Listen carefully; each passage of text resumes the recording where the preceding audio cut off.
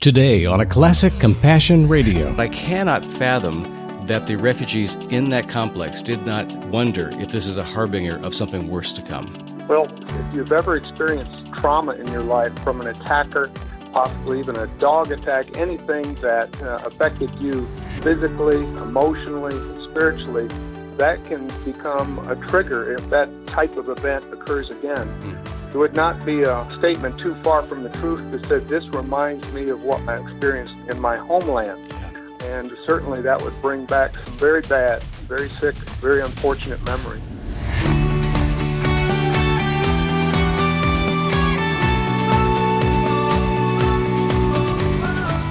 This is Compassion Radio with Bram Floria. On this program, Bram spends time with people who live their lives in a missional way, whether it's in a mud hut in remote Africa, a church in war-torn Ukraine, a village in Nepal devastated by an earthquake, or one of the countless Christ-centered ministries in the United States. Bram is there, tirelessly bringing you the life-changing stories of God's love, goodness, and faithfulness. Just days ago, the community of Boise, Idaho was rocked to their core after a horrific knife attack by a homeless man at the birthday party of a little 3-year-old migrant girl. Upon hearing the news, Pastor Glenn Compton of First Baptist Church in Boise sprang into action. By mobilizing his team, he's been able to minister to the local migrant community and the community at large by meeting both their practical and spiritual needs. This story about how the people of Boise have rallied around the victims of this senseless attack offers a powerful example of what it means to truly love your neighbor. I'm Frank Montenegro, and thanks for being with us today on Compassion Radio. Here's Bram. It's an honor for me on Compassion Radio today to welcome an old friend, and under these circumstances, I wish we had a better reason to be talking. But Glenn Compton, the Director of Pastoral Care at First Baptist Church in Boise, Idaho. Welcome to Compassion Radio. Thank you, Bram. It's a pleasure talking with you, my friend. Now, we've had about 30 years of friendship, and God keeps putting us together. And the subject of today's program is going to be the hardest I think we've ever talked about because it touches so many lives so deeply, and it touches your church and your congregation, your family deeply. And that is the horrendous knife attacks that made international news over the past week, right there in Boise. It was very sad. 9 people were attacked at Boise, Idaho apartment complex, where 6 children, including a 3-year-old, Raya Kadar, who just recently died of her injuries. Raya and her mother arrived in the United States in December of 2015, originally from Ethiopia, and were resettled here by IRC here in Boise. Glenn, I know that you are directly involved with all of the settlement agencies there in Boise, and you mentioned in a conversation we had before we came on the air here that Boise itself is a tremendously welcoming community for refugees. It's a real standout, even amongst the western states out there that have more of an open policy. What is it about Boise that makes it very inviting for settlement agencies to bring new refugees to America? So a variety of factors, and it boils down to the people. People are open, accepting to diversity, understand that there are different beliefs, different faiths, different ethnicities, different languages. Idaho is a refugee-friendly state, and Boise and the surrounding communities are also very friendly in that respect. There's a lot of important networks within the support system for refugees as they resettle in the United States here, access to jobs, housing, places of worship, that type of thing, schools. There are some local entities that I think have a very strong presence. Obviously, the relocating agencies themselves. There are 2 in Boise. And it's amazing how the school systems, the hospital, law enforcement, the church community, employers rally together, come alongside refugees. Many are women and children, and help them with this resettlement process. It's not uncommon that hundreds of refugees would arrive in Boise yearly. Now, that has changed somewhat because of national policy. I imagine it has. But we still continue to rally behind these families and help them.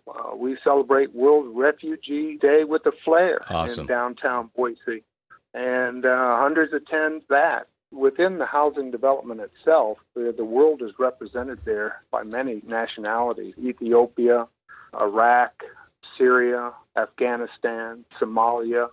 the Congo. There's a wide variety of populations within that apartment complex, as well as some other apartment complexes.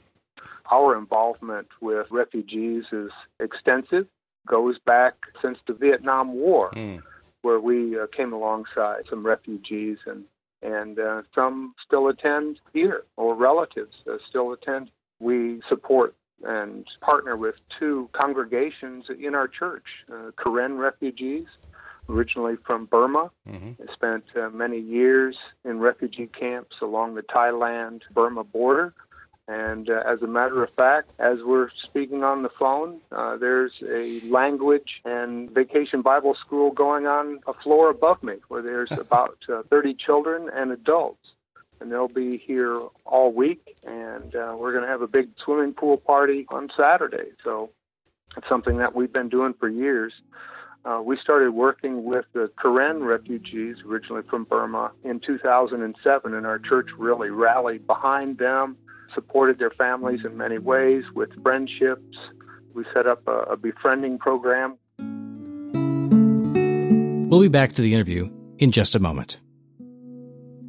Whether getting Bibles into closed countries, relief supplies into dangerous refugee camps, or providing training in theology books to barefoot pastors as they begin their ministry, these are all the kind of things that we love to share with you every day. And more importantly, they're the kind of things we like to do. And for almost 80 years now, Compassion Radio listeners and supporters like you have absolutely been up to the task. Will you help us get ready for the next big faith challenges and opportunities of this year? Your gift today will provide the means for us to begin some new initiatives with our Bible and relief partners that reach farther than we've ever gone before. It begins with you and your brave investment in kingdom communication and kingdom action. Every time we go to the front lines of faith, it inspires your faith and your giving to the Great Commission as much as it does ours. You step up and make it possible. It's our strong desire to be going deeper, to go farther, to be braver than we've ever been, and to bring you the stories that you just won't hear anywhere else. I simply ask that you would keep giving so that we can give back to the world through our strategic ministry partners and to you with inspiring programming on this radio station and over the internet. Here's how. The first and best way to reach us is through our website, CompassionRadio.com. It's available 24/7. Our safe and secure order form there will get your gift to the places needed most, and we'll do it right away. You can also support us with a call during Pacific Time business hours at 1-800-868-2478. That's 1-800-868-2478. You can also text Compassion to 53445 to give right through your phone, no matter where you are. And note our new mailing address, which is P.O. Box 77160, Corona, California, 92877. Again, that's Box 77160, Corona, California, 92877. However you give, we'd love to hear more about why you believe in Compassion Radio. We so much value your messages and letters. And know this, your gift is deeply appreciated. Thank you for loving us in this way. And now, back to Compassion Radio with Bram Floria. Now, I've heard from many refugee resettlement agencies around the country the misunderstandings of what things can possibly mean can be dangerous, and that people misinterpret signals as they're learning a new culture. But the biggest signal I would think that be misunderstood or not comprehended correctly is what was really going on with this attack and what it means for the refugee community there in Boise. We know what the media has told us so far, that the attack itself was not a hate crime as we would define it against a people group. It was an act of revenge and a lashing out of a truly spiritually sick individual. But I cannot fathom that the refugees in that complex did not wonder if this is a harbinger of something worse to come. Well, certainly, if you've ever experienced a certain amount of trauma in your life from an attacker, possibly even a dog attack, anything that affected you physically, emotionally, spiritually, that can become a trigger if that type of event occurs again. It would not be a statement too far from the truth that said, this reminds me of what I experienced in my homeland. Yeah. I saw this type of event, and certainly that would bring back some very bad, very sick, very unfortunate memory. I remember hearing just a simple one line out of a report from Boise a couple of days ago about some of the boys that hid themselves in closets because when they saw the blood, they felt like they were back in Somalia. Yep, that's true. What do we do with that kind of response and reaction, and how do we as Christians, especially in our prayers, enter into the suffering in an appropriate way? Well, certainly prayer is key. Getting to know people, whether they're a refugee or some other culture, someone that has experienced some trauma, they need some friendship, they need some support, have to understand some of the aspects behind trauma, but they need encouragement and need a friend, and they need support. And so we can do that in many ways, in small acts of kindness, whether it's an invitation to your home to eat a meal or have a picnic. If you see a need that you think you can obviously meet, which might be helping teach English or working on math, something very practical, helping fix a bicycle. So it could be a wide variety of things that all of us could do. Small acts of kindness can go a long way. Yeah, acts of service is a language that's not hard to learn. The vocabulary is the same no matter where you go. But as Christians that have differing political views, I mean, there are plenty of folks even that listen to our program that don't agree with our refugee policy. Other folks say it's a long time coming. We need to close the doors and protect what's here. And those politics will be all over the Christian community. We're a very diverse community within the church. But for somebody who doesn't have a particularly natural affinity for refugees or for immigrants, how would you encourage them? What would be literally in it for them to be serving others that are unlike themselves? That's a really good question. That's a difficult question. I think part of that is understanding what's going on beyond your neighborhood, beyond your range of thought, beyond your community.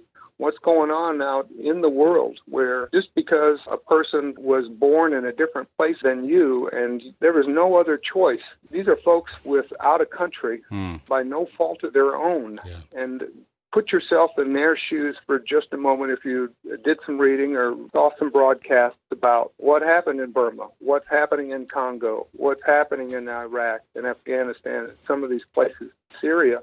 And just put your mindset, what if I was there? How would I want to be treated? Now, this particular family that we're mourning specifically today, this little girl, we put her picture up on our Compassion Radio page. Okay. Everything about the picture works perfectly for the optics of crisis. She's a beautiful, tender little girl. And my concern almost is that the beauty that's obviously in this child that we've lost masks the bigger issue, which is even if they look nothing like what we would consider beautiful, in God's eyes, they are dearly precious and are a treasure. So we have lost a treasure, whether it's a beautiful young girl or a young man in his 20s that has been scarred by war, or a mother who's been worn out beyond her years because of the trauma she's been through trying to save her family to come to America. All these stories are what make us uniquely ourselves, and God knows that story.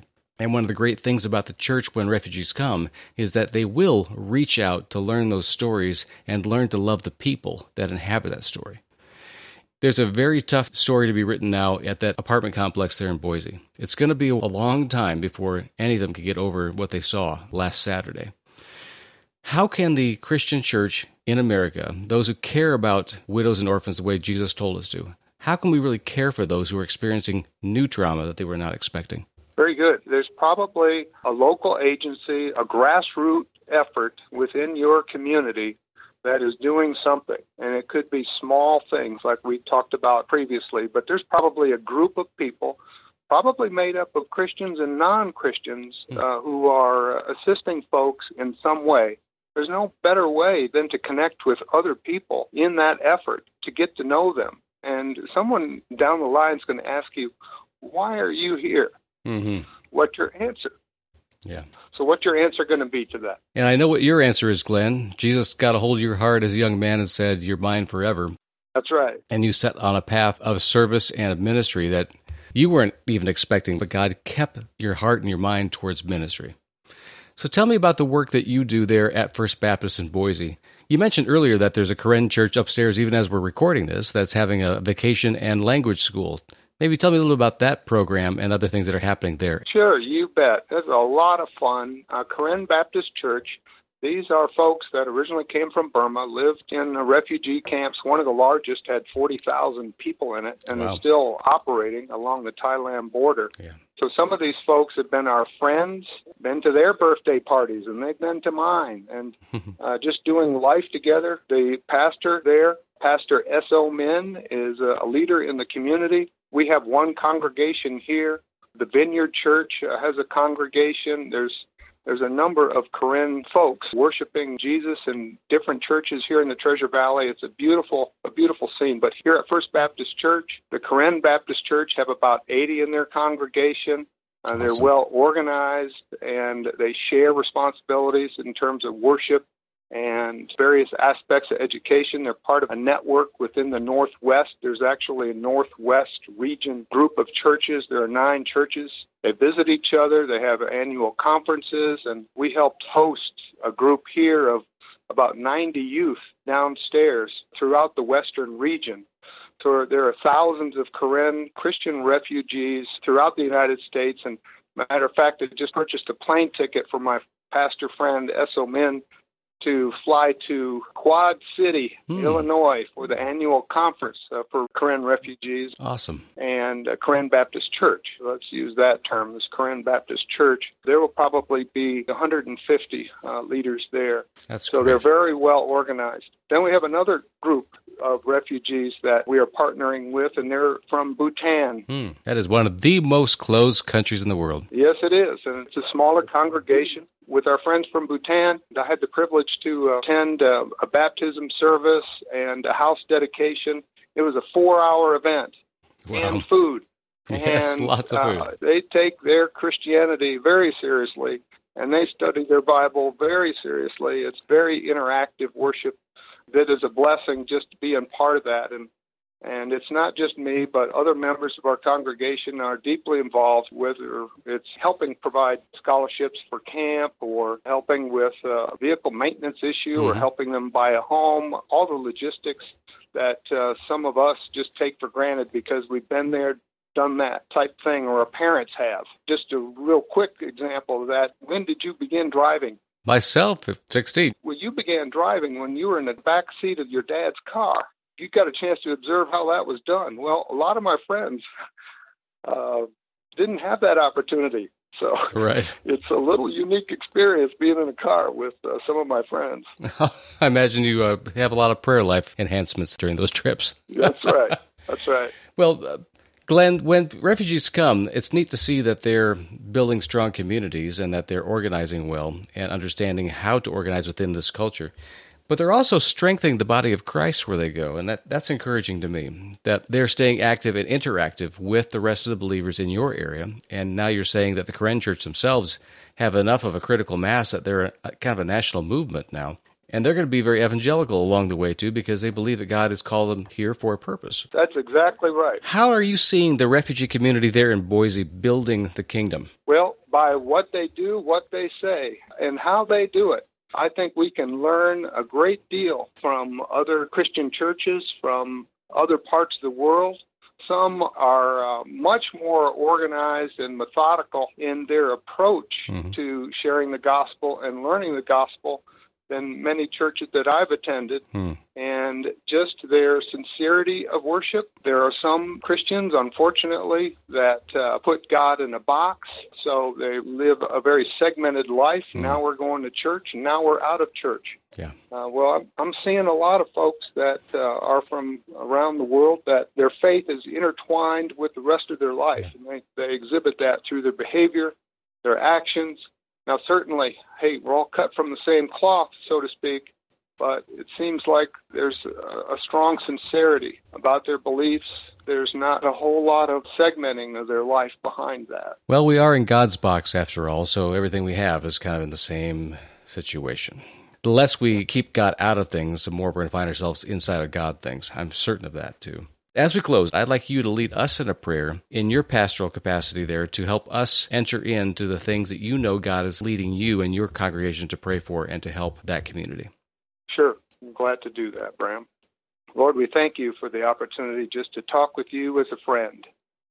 And Lord, we lift up those that were affected, that the trauma that they've experienced, the physical trauma, the emotional trauma, that there would be healing. We thank you for the power of your word and the power of your Holy Spirit. In Jesus' name, amen. Amen. Next time on Compassion Radio, we'll meet Pastor Glenn's wife, Lainey, and hear her testimony of God's power in the lives of her community in the face of unspeakable tragedy. I think Boise has been incredible at welcoming these families from really horrific situations in their home countries and in refugee camps and countries where they were staying temporarily, to go from those situations to a place like Boise where people smile and say hello on the street and invite you over for a meal without even knowing your last name. That's next time. If you've missed any part of today's broadcast, you can listen again anytime just by opening up a browser on your computer, smartphone, or tablet and going to CompassionRadio.com to find out more about this ministry. And please think about signing up for our email updates. Again, it's CompassionRadio.com. When the tempter would prevail, he will hold me fast. I could never keep my hold through life's fearful path, for my love is often cold. He must hold me fast. He will hold me fast. He will hold me fast. For my Savior loves me so. He will hold me fast.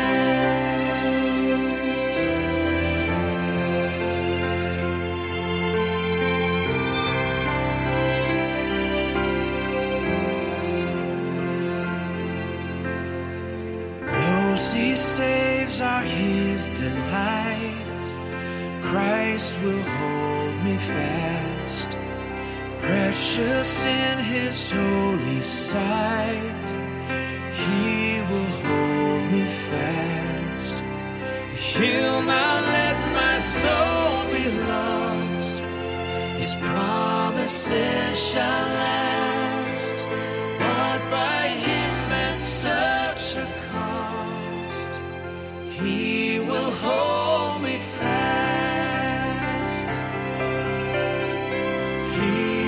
Hold me fast, he will hold me fast, for my Savior loves me so.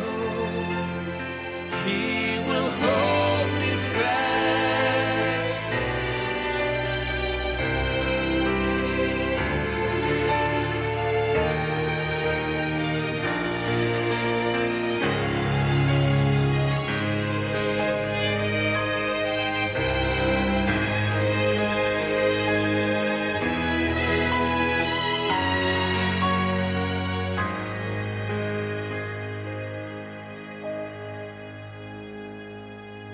For my life he bled and died. Christ will hold me fast. Justice has been satisfied. He will hold me fast. Raised with him to endless life, he will hold me fast. Till our faith is turned to sight, when he comes at last, he will hold me fast. He will hold me fast, for my Savior loves me so. He will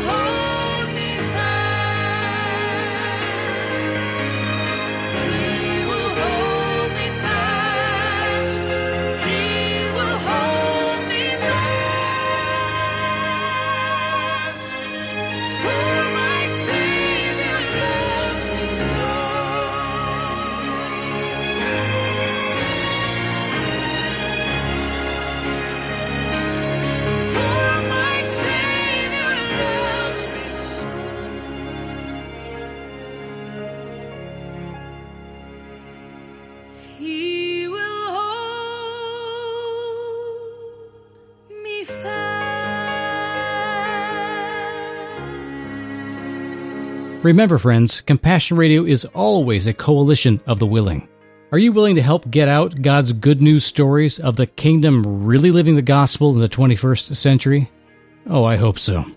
Thank you, friends, for standing with Compassion Radio during these times of great change to our normal life. Of course, there's nothing normal about our situation, but there's also nothing normal about the kind of faith and power we find in Jesus. Just visit our website, CompassionRadio.com, or call our toll-free order line, 1-800-868-2478. And note our new mailing address, which is P.O. Box 77160, Corona, California, 92877. Again, that's Box 77160, Corona, California, 92877. We need you, friend, so contact us today.